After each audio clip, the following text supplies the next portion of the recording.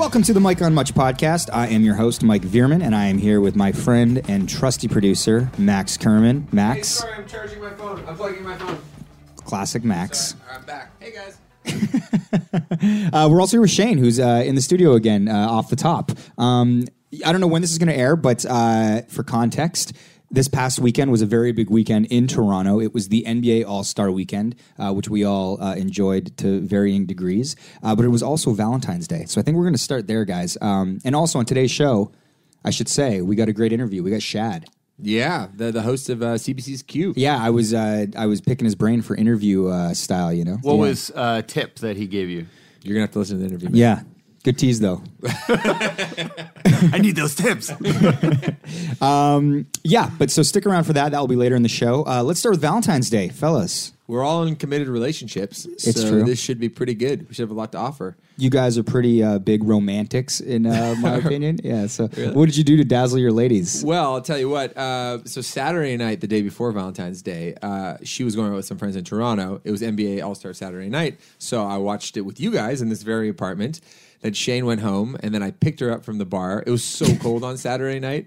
And so I got in an Uber, picked her up, and came right back here. It was like a 5-minute kind of like ride there and back. But the Uber guy understood what I was trying to, like, it was so cold. It was a really nice gesture. It was so cold in Toronto this past Saturday that it was actually the coldest it's been since January of 1994. Yeah, it was crazy. So we came back here, and I was thinking, so we were going to sleep on your pull-out couch. Yep.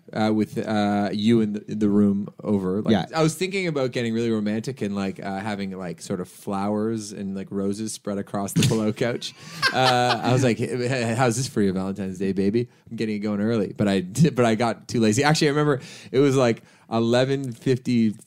Probably 11:49. We were watching Saturday Night Live. And then I was saying to myself, like, I still haven't figured out what I'm doing for Valentine's Day. Do you think there's like a card I could buy? She likes cards.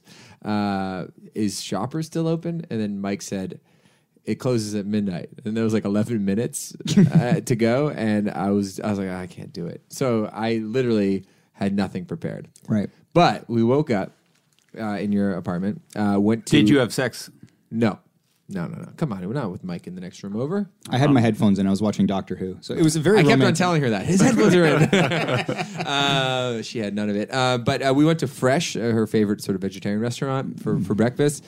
We went to... this is what happened. She doesn't really want much or have many like material needs, but she's mentioned that she wants to have a watch because she's never really had like a decent watch before. And I figured the money I was saving on a hotel in Toronto, which would have cost me $150, $200, I was like, oh, maybe I'll just buy you a watch. And I was like, hey, so at breakfast, I was like, I was thinking long and hard about what I want to do for Valentine's Day for you. Let's get you a watch today, baby. Ooh. So we went over to Eden Center and we picked up a watch. She really likes it. And then we went to go see How to Be Single. Do you know that movie? Yeah, So with Rebel Wilson. Rebel Wilson, Dakota Johnson, Leslie Mann. And I Alison went to one of Brie. your shows, Dakota Johnson, I heard a rumor. Yeah. Yeah, Dakota Johnson and Jamie Dornan came to our Vancouver show. Wow. From 50 Shades of Grey. Yeah, they must be filming the sequel in Vancouver, and they were looking for something to do. Yeah. They all bought merch. They asked for it to be signed vinyl. And Wow. They really liked 50 Shades of Max. No, that's not the part I just said is not true. but they were there. But then apparently, you know what? I didn't even know they were there. But somebody tweeted at us saying, so and so's at your show. I was like, you're a liar. They're like, no, I swear to God, they like literally bought tickets and they went to the show. So I don't know if they liked the show, but they were there, which is pretty cool. Shane, what did you do for Valentine's Day? Sorry, The perfect segue. I always like a good surprise. And I thought Alex would be super surprised if I got her nothing. Because you know how everyone always says that they're not going to get anything? But then usually they'll pull out a little something. Yeah, it's like, just I kidding. had nothing. I actually had nothing.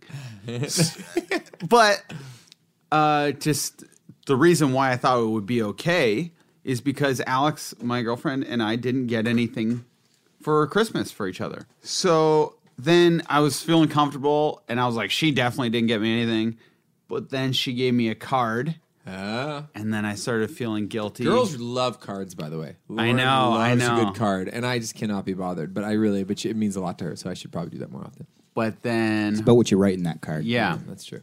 it's the writing and all that. That takes time. And then she got me a couple of like a sweatshirt and a like a little zip up jacket, A like trip to Paris. Like, what else did she get you? And then I told her I had a card for her, which was a lie. But I'm like, I'll just scrounge one together and write it up.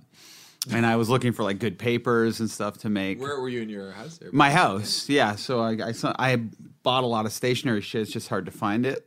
In my place is all messy. Where you keep papers, it's always a mess. So then I had all these colored Post-it notes. So I tried to make like a little card out of What was Post-it she doing note. while you were scrambling? She was showering. It takes girls a long time to wash their hair. So I'm like, I got some time. And she saw right through that I just made it instantly. And It wasn't a passable card. yeah, but I did do something kind of awesome. You know how for being creators, which I guess we're called much creators doing this podcast, they gave us a Christmas gift, which is this Pico projector, which you guys kind of just tossed to the wayside. But I donated mine, Shane. yeah, to charity. To the in the corner right there with the dust all over.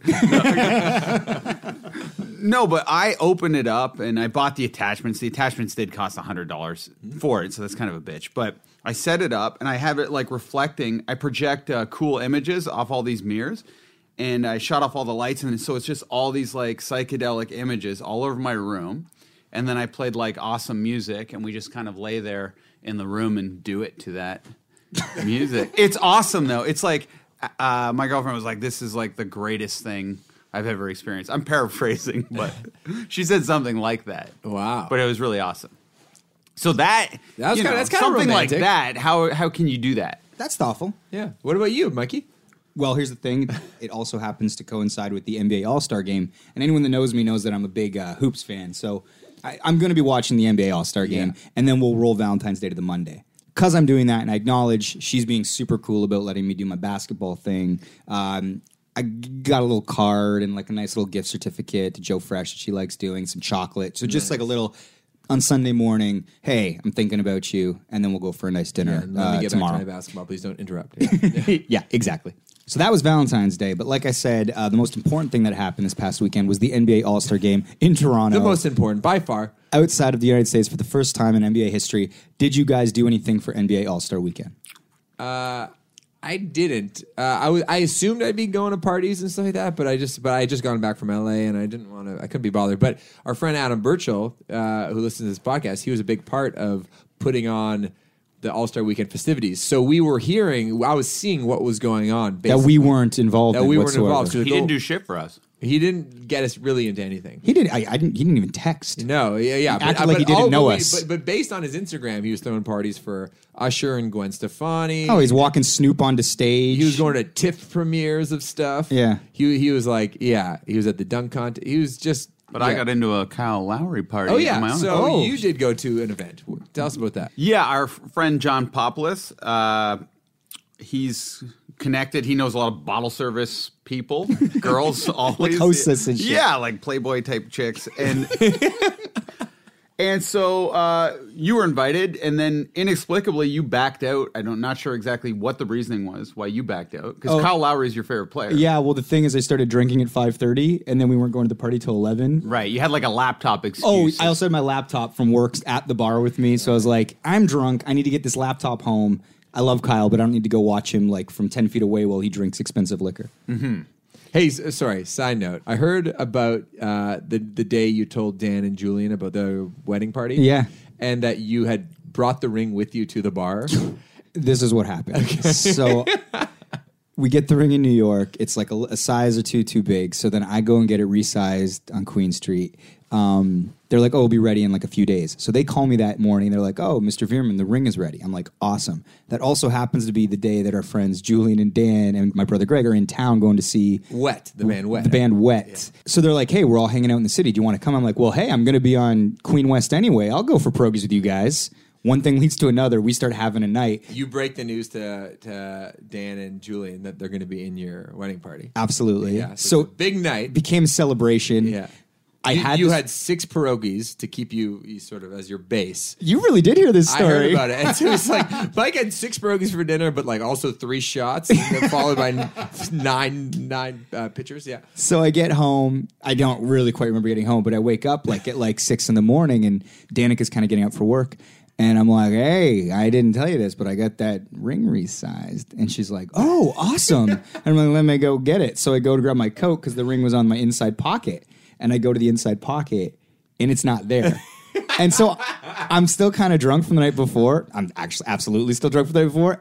But I start to panic and get the sweats. And I'm like, no, you didn't do this, Mike. You did not lose the ring drinking with the fellas. So I start like checking in my computer desk and I'm now in a full on panic. But I'm trying to play it cool. Like, so Dan doesn't know that I've somehow misplaced it or what. And so I'm starting to panic. And then finally I go to the drawer by our like bed and I see the little pouch that it was in and everything. And I was like, sweet relief. And I'm like, here it is, my darling. And she's like, you didn't know where it was, did you? And then I had to like fake, I was like, no, I didn't. And then, yeah, but she was very happy to get it. But good. That was quite a diversion. So back to NBA All-Star Weekend. Shane, you go to this Yeah. Kyle Lowry party with John Popoulos, who knows the The hostesses. second you drop out, I get worried because I'm not a club guy, and they're holding it at the prototypical club, like Yeah. the oons style thing. Populous is 6'5", the guy He is a bringing club me. guy. He's a club guy, gel hair, like muscular arms and all of that stuff. So I'm like, they're not going to let me in. Like if I was with you, we'd look more similar to get in. And then, sure enough, we get to the door and Pop's like, guest list. And then the guy pulls it out. We're luckily on. Tickets are $40. We don't have to pay. We get that pass. I'm like, oh, shit. I'm like, I'm going to get in. The guy's like, whoa. He's like, we have a dress code here. And I'm like, okay, Pops and I are wearing the same thing. In fact, Pops is just wearing a T-shirt. Like, he's just wearing a T-shirt. He's like, you're good. But he's like, this guy, I don't know. What were you wearing? Like a sweater and jeans, same thing as Pops. It's just I'm not like short T-shirt with rippling muscles and I'm not 6'5". That was the only difference. And then he's like, I don't know if we can let you in, man. But I'm like, as you know, Mike, we drank quite a bit before I go. So I'm like oddly confident. I'm like, oh, you'll let me in. I was like, this whole thing. And it's freezing cold that night. I rip off my jacket, throw it to Pops, and do a runway walk in front of the whole line. And the guy's like, I like your stash. You're good. Because I have a mustache. So he let me in. Wow. So it felt amazing. Just getting in was the best feeling in the world. Just walking in the club like, okay, it's like a whole new world. This isn't something I'm used to. Start buying Pops drinks because I'm feeling so good.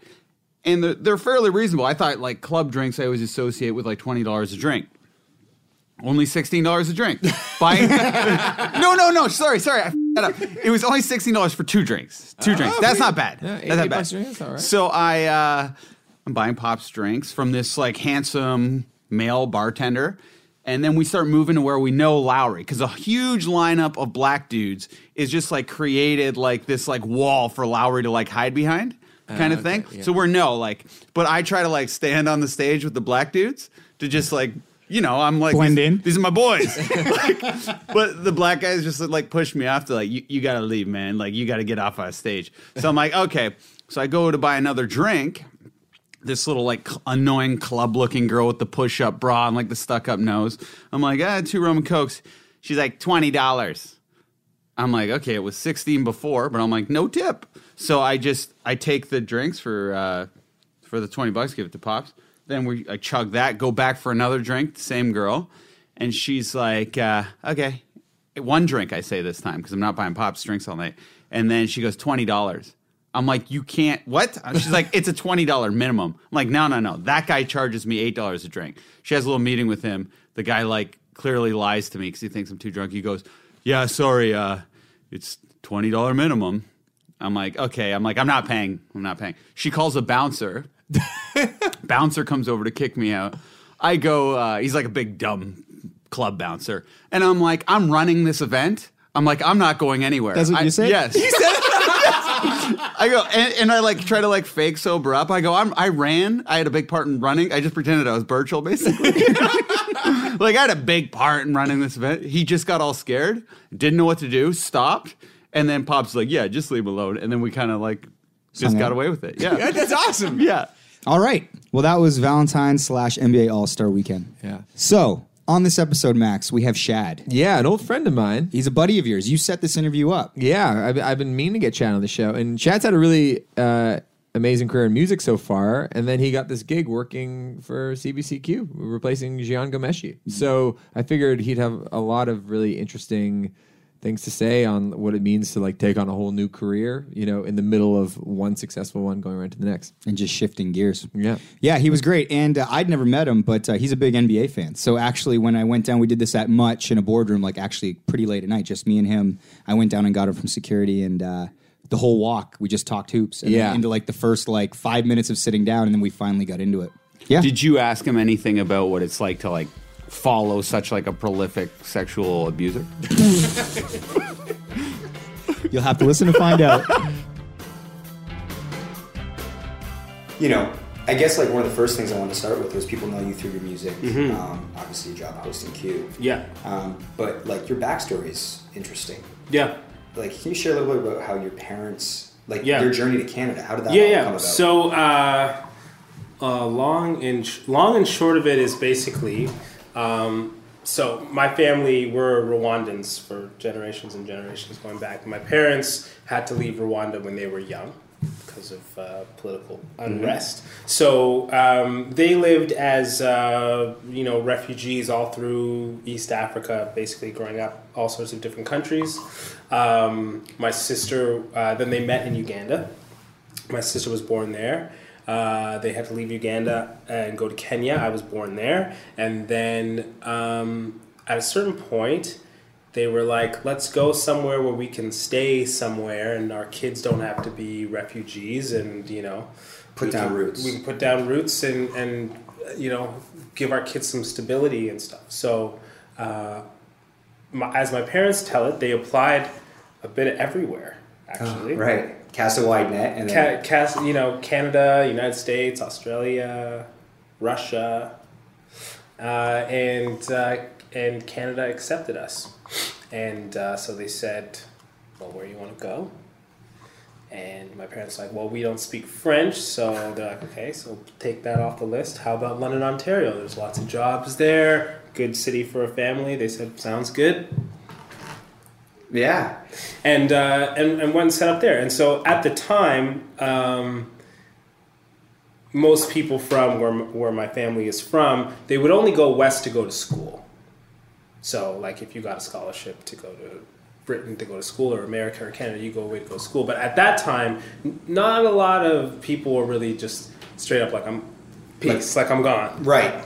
Leaving the life as they knew it, uprooting the whole family, and just immigrating. Like, yeah. So that wasn't really a thing at that time. So when my family arrived in London, we were one of, I want to say 5 to 10 East African families who had made the move that were there. Yeah. All at the same time, or sort of? No, I want to say probably 70s, 80s. Like that's kind of African immigration to Canada's basically started.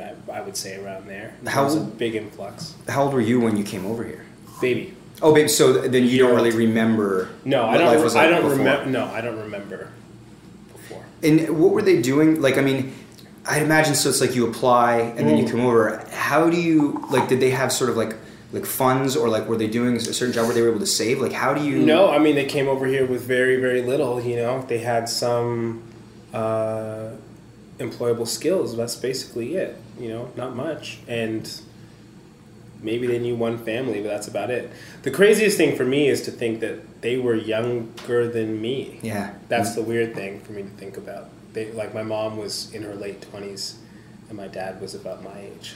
It was a different time, but I can't imagine what they were thinking with, 2 small kids and a brand new country, not knowing anyone and no plans of returning. They've moved back now. Really? Yeah, they retired and they moved back, but at that point it was like, we're here. Yeah. And so, brave people. Yeah, it's bold. It's bold. Growing up, you mentioned sort of there was like 7 to 10 other families in that London area. Yeah. Were you a part of a community, or like? I find like for a lot of like, I mean, one of the reasons I kind of like really like basketball is just in my personality. It's like when everyone else is zigging, I want to zag. So like everyone I grew up with loved hockey. So it's like I want some little alternative. Yeah. Did you feel like sort of like the need to assimilate, or was it something that you didn't even think about? Assimilation wasn't something I really thought about. Like my own cultural experience. It was never strange to me. I guess, I can look back in retrospect and think, oh, I kind of had an interesting experience culturally in my home, being different from when I go to school to when I go out on the street and meet with the kids out there. But it was always very normal to me.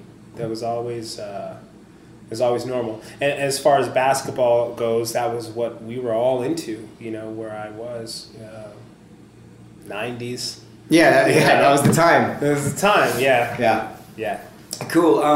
I mean, what did your parents end up doing once they got here? Yeah, so my dad was a machinist. He worked for GM for most of his career in London, Ontario. And my mom was a lab tech and worked at the hospital. Oh, very cool. So we were very fortunate. My parents found work after a while, and we were good. Were they strict with you? Like, did they forge? Did they have an idea of what they wanted you to do? Kind of like the typical immigrant thing. Sure. They want us to go to school and have the stability that they never had. Yeah. So that was what they hoped. That's what they hoped for, right? We made it all the way here. Use this infrastructure, and you don't know how good you have it. Yeah, to basically, and I understand it now very fully. Like, to not life is hard. Don't if you have the opportunity to make your life not that hard, take it. You'd be a fool not to. Yeah. That's hard to see when you're younger. It's hard to see when they're younger. I feel like I only started to understand that more recently. Like that's really at the bottom what they were thinking, right? Like, life is hard for most people on planet Earth, like very, very hard. If you have the opportunity to make it a little bit easier, you'd be wise to consider that. Absolutely. Yeah.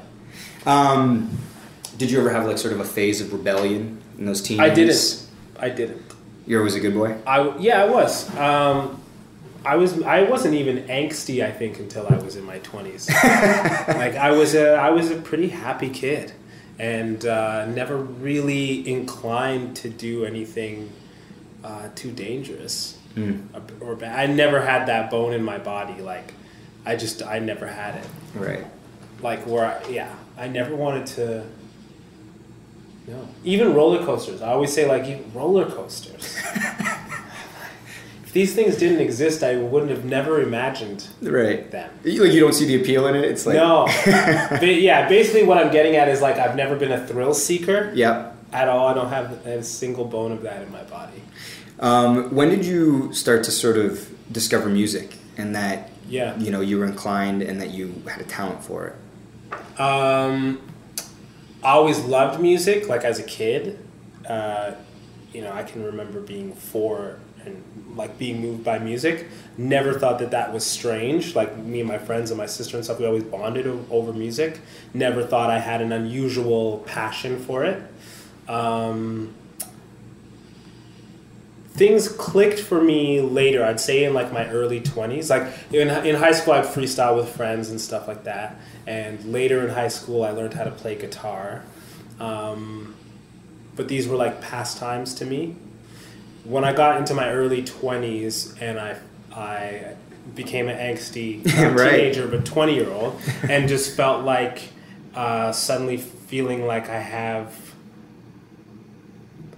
I have things that are unique to me that I want to say. That was when something clicked for me. And just a general spark. Something happened one day. It's weird, but something happened. I was 19, and suddenly I was kind of possessed by this urge to create and certain feelings that I'd never felt before. It wasn't an incident that triggered it. It's just something that you can't define. It just, you woke up one day and it was different. It feels mystical, to be honest with you, when I think back to it, because there was a night I was done my last exam, I think, in high school. This is back in the days of OAC in Ontario. So we had grade 13, finished my exam. I stayed up all night and wrote a short story. It was not for school. I'd never pulled an all-nighter before in my life. I just stayed up all night and wrote a short story. I don't know why. I still don't know why. And I didn't know what to do with it. So I went to school, even though I didn't have to go to school. Exams were done. And I put it in my writer's craft teacher's box, in the office. Like you submitted it. Like I submitted. I don't know. I didn't know Even what though it you wasn't do. an assignment. Yeah, I exactly. didn't know what you do with creative things. Anyways, so it was just like this thing that I just got bit, by this sort of inspiration, and that was it. Weird. It was weird. Anyways, but that's not music. But then music was the easiest way for me to express myself because I think I had taken in so much music over the course of my life. So when I got to like 2021 and was still feeling that angst and energy and wanting to create, music was the easiest thing to turn to. Right, it was another sort of creative vessel, like whether it was that short story or music, it was just you sort of expressing in a creative It was me form. expressing in a creative form, and it was the one that was most accessible to me because it was the one I knew the most. Without knowing it, I'd been kind of studying it. You'd been kind of honing your skills in high school, beatboxing, playing guitar. Exactly, and so when it came time to express myself, it was like, yeah, okay, like... when you're a fan of something, you actually end up studying it. I find guys do this a lot. You end up Right. becoming a real nerd about the minutia. So I was doing that thinking that was just me being a fan, but actually it was a sort of preparation for when it was time to make my own stuff. I knew a lot about it. Mm-hmm. Obviously, as your hip hop career, you started to get recognized. I think I read that you'd won a contest, and then you used those earnings to, record. Yeah. As your hip hop career was taking off, Yeah. You moved to Vancouver for grad school. Yeah. Yeah. Was that a tough decision, one? And do you think that was part of, like you said, about your family saying, hey, take advantage of these opportunities, don't make life tougher? Yeah. Was I all think that involved in that? It was all that, but the kind of precise moment where I decided to go to school, my second album was just about to come out, and it was kind of this time of like, I don't know if this is gonna work. Sure. Like I had made one album before on my own. That was a dream come true. I had so much fun doing what I could with that album in terms of getting out and playing shows and having these experiences. And then I got the opportunity to make a second album, and I did that. But it was still like, I don't know if this is going to work in terms of like becoming a career. Absolutely. At that point. So I was like... At that point, I generally adopted the philosophy of if something interests you, then you do it. And if two things interest you, then you do two things.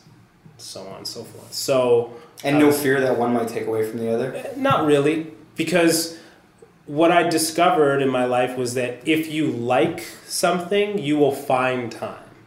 Sure. Right? So, okay, cool. So let me embark on this other adventure, going to school and seeing what's there for me. And fortunately, things worked out with music. But I was also enjoying school, so I stayed doing both for a few years.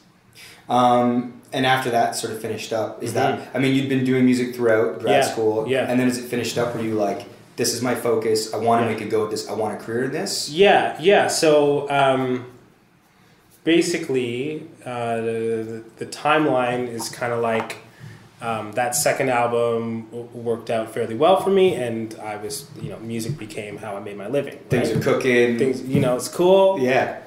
Pay my bills and things like that. But I still liked school. So for years, I was kind of going back and forth. I do like a term of school a year. It took me a long time to finish school, but I did. And side by side with that, I had my career in music. And then when school was done, it was just like, okay, well now it's just music. And that was kind of it until about a year ago. Yeah, so about a year ago. Yeah. Which is a pretty major shift in anyone's life. Yeah. You have this award-winning rap career.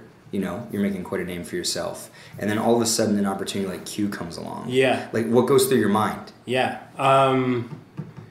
The same sort of thing. Like, if somebody says you want to do this cool thing, you say yes. And then you figure out later how to make this stuff all work out. Right. That's it. So I'm still following the same philosophy, basically. Sure. Yeah. But with something like hosting a radio show, whether it's the interviews or, everything that comes along with it, is that something that you... Like, were you taking note when you listened to other people interviewing? Like, is it something that you had an interest in? Or was it like, oh, shit, that seems kind of like a cool thing to do. I could figure that out. What interested me the most was the the like national conversation about important things. Sure. So, I didn't know if I could do it. I didn't know if I could be a good interviewer. But what interested me was like, here's an opportunity to like contribute something. And that's like, I guess that's a bit of a shift in my thinking, because there was a time in my life where I was doing a lot of things, but I was kind of trying to chill. Like, there's this Strokes lyric, I'm working so I don't have to try so hard. That's a great line. Yeah. And that was always like, man, that's the only thing I understand in my life. Of course you work so you don't have to try so hard. Then at a certain point I was like, no, actually you work because that's part of what makes life sane. And that's part of, that's one of the great joys of life, actually. Do you think it's the routine of work or the purpose? It's the purpose, you know? Routine is good too, though. Routine is good too. I'm not crazy about routine, but it's good. I think it serves a function. I've learned as I've gotten older. Yeah. You know, what I think routine is good for is that, man, there's so many things to think about in life that if you have routine, it just minimizes the amount of things you have to think about and just frees up some bandwidth to actually think about important things. I think it was Mark Zuckerberg I read about, Yeah. where he wears the same thing every day, like the hoodie, because it's one less thing he has to think about. Totally. I was reading this thing that says, actually, small decisions and big decisions, they take up the same amount of bandwidth. Oh, fascinating. Basically. So, you know, if you spend too much time in the food court figuring out what to eat, like, you're not going to have the brain power to, you know, make an important decision later in the day. Anyway, so yeah, routine's good for that. But like the purpose, you know, like, you're saying contributing to a national conversation. Yeah, contributing, like making a contribution. Like, do you want to get to the end of your life and say, you know what, I had a great life. Look how much like I minimized my effort. You know? No, you want to say I worked hard to try and contribute, right? That's actually what brings you joy and purpose, I think.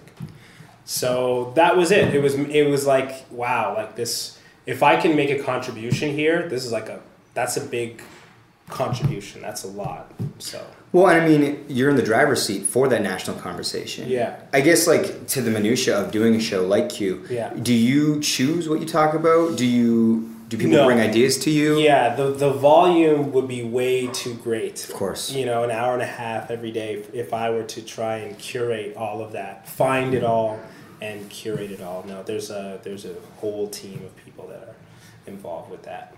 Right. So, you know, so I trust that they're bringing the stories to the table that are, you know, urgent and timely and what are on people's minds, and then I try to bring that out.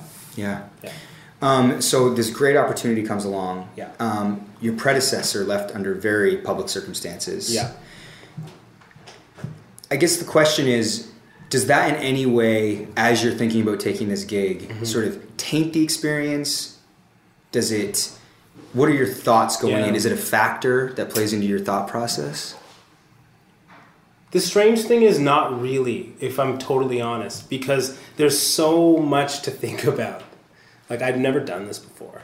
So I'm thinking so much about how to do it. Yeah, what's my workload? Yeah. So I think that's part of why it didn't really enter into my mind that much. Did you see it as a separate thing? It's like, hey, this is a job. This is an opportunity for me. Yeah. What happened before really doesn't have much to do with me. Kind of. I mean, or at the very least, I don't know what I can say about it. You know, Sure. like I kind of felt like that. Like, I really don't know what I can say about it, and it takes up so much mental energy and space to try and do this well.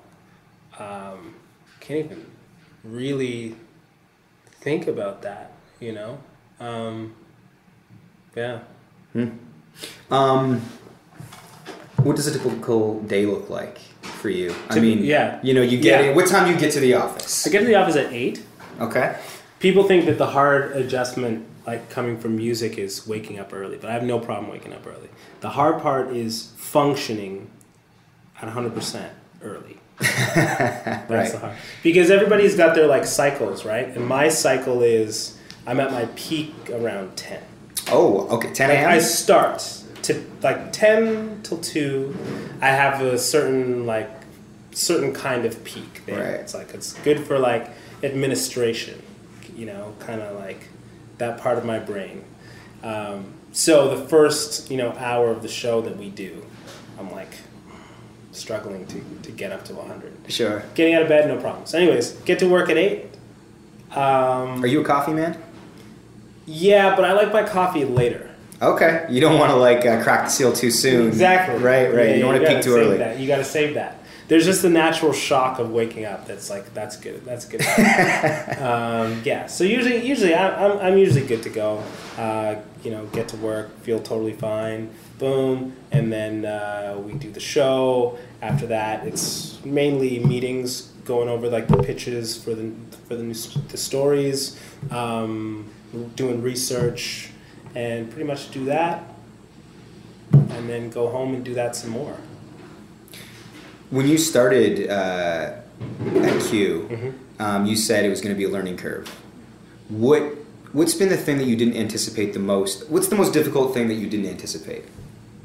The thing I didn't know what it would feel like. The thing I didn't anticipate was the way that it never stops. It's just you're going for. It's just, you know, like you have a day and you're talking to, I don't know who, Adele. Sure. And you, afterwards you're like, okay, like, wow, just finished that interview. And then it's like the next day is like Gloria Steinem or something. Just keeps going. It just keeps going. There's no time to sit and reflect like, hey, I interviewed Adele today. Next, keep them coming. Exactly. The next, it's just boom into the next thing. And so, and then, you know, then you're done that and you look up on the wall where, you know, you have everything posted for what's coming up in coming weeks and it's full. Mm-hmm. It's full. So like that pace, you know, I'm used to the music pace of like, you go hard and then you chill. Yep. This is just like, you just go hard. Speaking of an Adele or a Gloria Steinem, what do you find the most challenging part about interviewing somebody? The most challenging part I find is the guessing beforehand.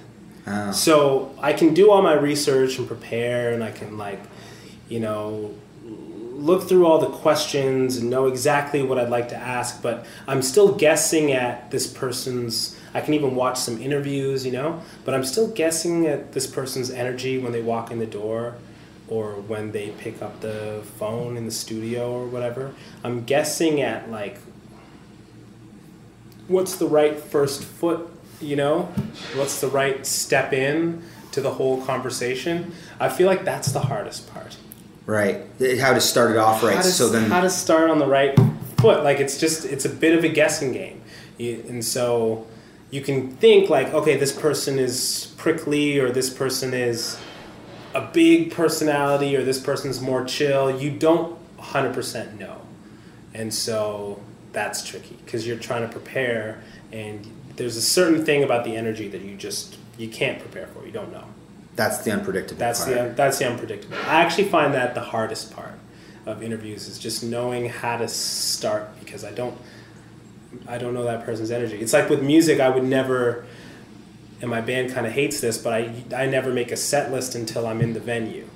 Oh. When I'm in the venue, then I have a sense of the energy. I have a sense of like what the night is going to be. Okay, now I can say this song first, then this, then, you know. But you don't have that luxury so much in an interview. Speaking of set lists and playing live, with Q, how much have you had to peel back shows, music, writing? Yeah, writing is the one that really, it's like if I'm working on the show, like unless I have time off, I'm not writing because the show takes up too much mental space. Like there's just no room. There's no room to like wander and like imagine and do all that because that just takes so much space. I find mental space. And I imagine like with music, it's like you need to be in the right place to write it. And if it's like you only have those 4 hours at the end of your day after working, and it's like, am I going to throw on some Netflix or am I going to try and force out some music? Yeah, there's things you can't force. You know what I mean? Like for me with music, you need that. Like I need that time to like really ruminate. You know what I mean? Get a sense of whatever. Like imagine, get a sense of where I'm at, get a sense of the times, and feel inspired. And there's just no rushing that. There's no shortcut to that. There's no programming that into an hour of your day. Yeah. No, you can't do that. How do you envision balancing music and hosting the show going forward? I don't know. I'll figure it out as I go, but I think it will take time off. Like I've had a week off here and there, and I've been able to write. That's no problem. I can carve out time, and I can be disciplined about writing, but it takes a lot of time and space. It's really more like mental space to like just, you know, be able to think in a whole other way. Mm-hmm. Yeah. With your music career and hosting Q, those are both high-profile jobs, you know, with how successful you were able to be with music, and then obviously Q's this national sort of behemoth. Mm-hmm. With, you know, sort of being so high-profile in those situations, there's going to be criticism, there's going to be praise. How have you always approached, you know, criticism, and for that matter, when people sort of, you know, I mean, for praise me, you? I think one thing that's different actually is like criticism with the show. I don't really take it in at all. Like I don't read social media. I don't read press, and that surprised me because I do that with music. Mm-hmm. Like I can take in criticism with music, but with the show I don't, because I need to do it the next day. It's that thing you're talking about. It keeps moving. Like I just can't let this stuff get in my head because I need to do it in like 5 minutes. You know what I mean? Yeah. So that's actually a difference in terms of criticism. And I guess the same thing goes for praise too. It's like I have to think so much about what I'm doing that I can't really take in what people say one way or the other, which is very different from music, where I'm like, I read all my reviews and stuff with music. I'll interact with people or whatever. But with the show, it's like gotta like think about my guest, and I can't have anything else on my mind.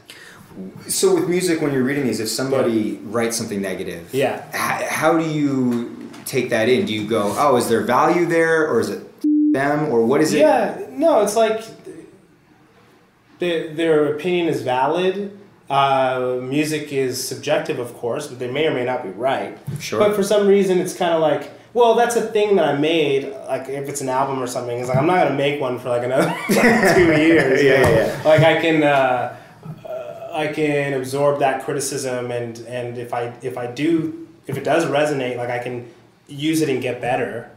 Whereas with the show, it's like I got that guest is you know, Yo-Yo Ma is in an hour. Like I got to think about Yo-Yo Ma and nothing else. You know? Yeah. Yeah. Just gotta keep it moving. There's no option. Right. Yeah, there's no choice. What do you guys do? So 5 days a week. I host 4 days a week. 4 days. An hour and a half on 3 of those days, and one day it's 2 hours. Jeez. And then anytime, like just like a week off here, a week off there. Yeah. But it's just like going and grind it out. Just going. Yeah. It's just going. Lastly. Yeah. What do you see yourself doing in 10 years from now? Man, no idea. Unanswerable? Unanswerable, because it's always been unanswerable. Yeah, because if I were to ask you that question even 3 years ago, would this outcome seem incredibly unlikely? No, exactly. I guess 100%. Yeah. So there's the question. Yeah. What would Chad from 3 years ago say if someone showed you this 3 years from then? Oh man, he would laugh. Yeah, but that's what it's been. You know, that's like the greatest thing that music gave me, man. Like, just set me on this different course of just, you know, doing whatever, different things. Interesting, exciting things. That's it. Thanks for your time, man. Yeah, no problem. All right. Yeah. All right, we are now in what Max likes to call the dessert. We're actually just going to talk about Shane going to Cuba. Just to sum things up, your mother retired and they gave her a Cuba trip. Yeah, my mom retired, won a trip, who presumably I thought she'd go with my stepdad, her husband. But I would tease her when I saw her at like Christmas. I was like, hey, Mom, when are we going on that trip together? And she'd be like, oh, honey. And then next thing I know, my sister tells me Mom booked us a trip and we're going to Cuba. So I effectively stole the trip from my stepdad. And me, my sister, and my mom went to Cuba, which anyone who's been to Cuba, you know that you don't have access to the internet at all. Even if it says there's like a little Wi-Fi booth, there's never access to the internet. So I was excited to get a little bit of a getaway, but worried to be with my mom and my sister. They're fun-loving eccentrics, I'll call them. But, you know, anything... But going on a trip with your family as an adult, some families do it, but a lot of families don't, for a reason that it's just kind of weird to hang out with, like, you know, your family for a week straight. Well, especially when those adults are sharing the same room. Yeah, my mom alerted me. She's like, I'm going to have to sleep on the rollaway bed. And I went, haha, what do you mean? And she's just her way of telling me there's going to be a cot in the room. And obviously I have to go, no, Mom, I'm on the rollaway bed. So they got the big bed and I got the little bed. And I made a rule, like, do not yell at these people. Because growing up, there was a lot of fighting and yelling between my sister, myself, my mom. Said, no fighting, be cool, you're on a trip. You're a calmer person now. And then... you know, if I didn't shut a light off or if I left my phone, they'd be like, shut that light off. And or like my sister's like, I always shut my reading light off when I go to the washroom and stuff where you just want to murder them.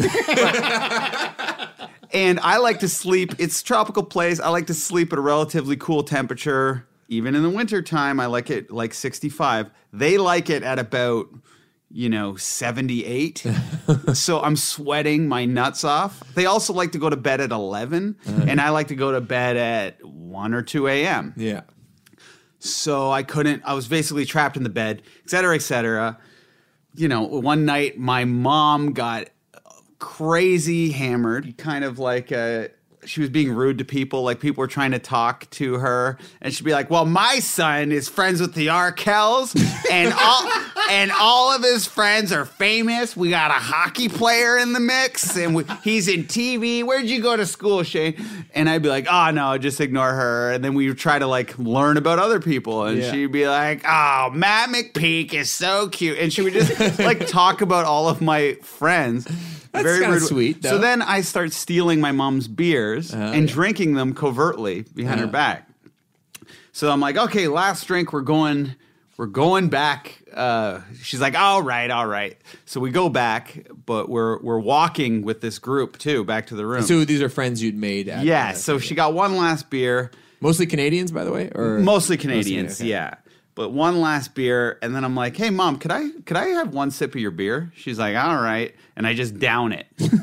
But she gets, like, so upset about that. She's like, now I need another beer. It's all inclusive.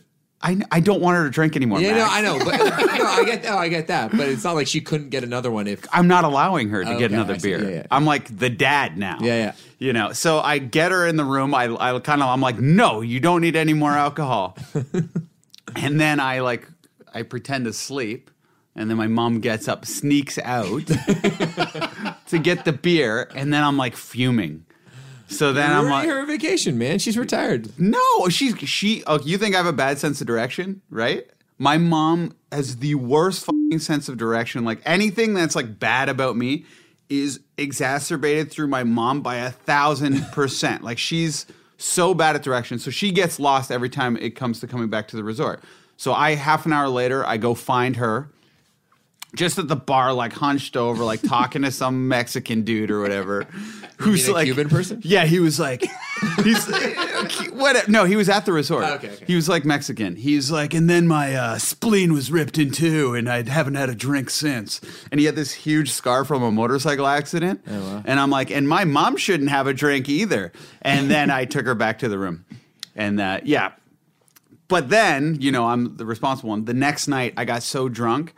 Apparently, I was like crying and being like, "I'm so sorry, Mom," and all that. So the apple doesn't fall far from the alcoholic tree or whatever it is.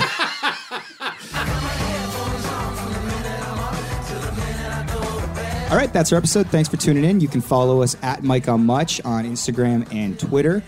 Huge thank you to Jenna Gregory, who provides all the artwork for the show, jennadoodles.com. You can find more of her stuff there. Please leave a comment and rating for us on iTunes. It all really helps the show. And, tweet at us, send us a note, on iTunes or however you want to be in touch. And we'd love to hear from you. I'd like to thank Shad for coming on and being a great guest. The Mike on Much podcast is produced by Max Kerman, and I am your host, Mike Veerman. See you next week if we don't die on the weekend.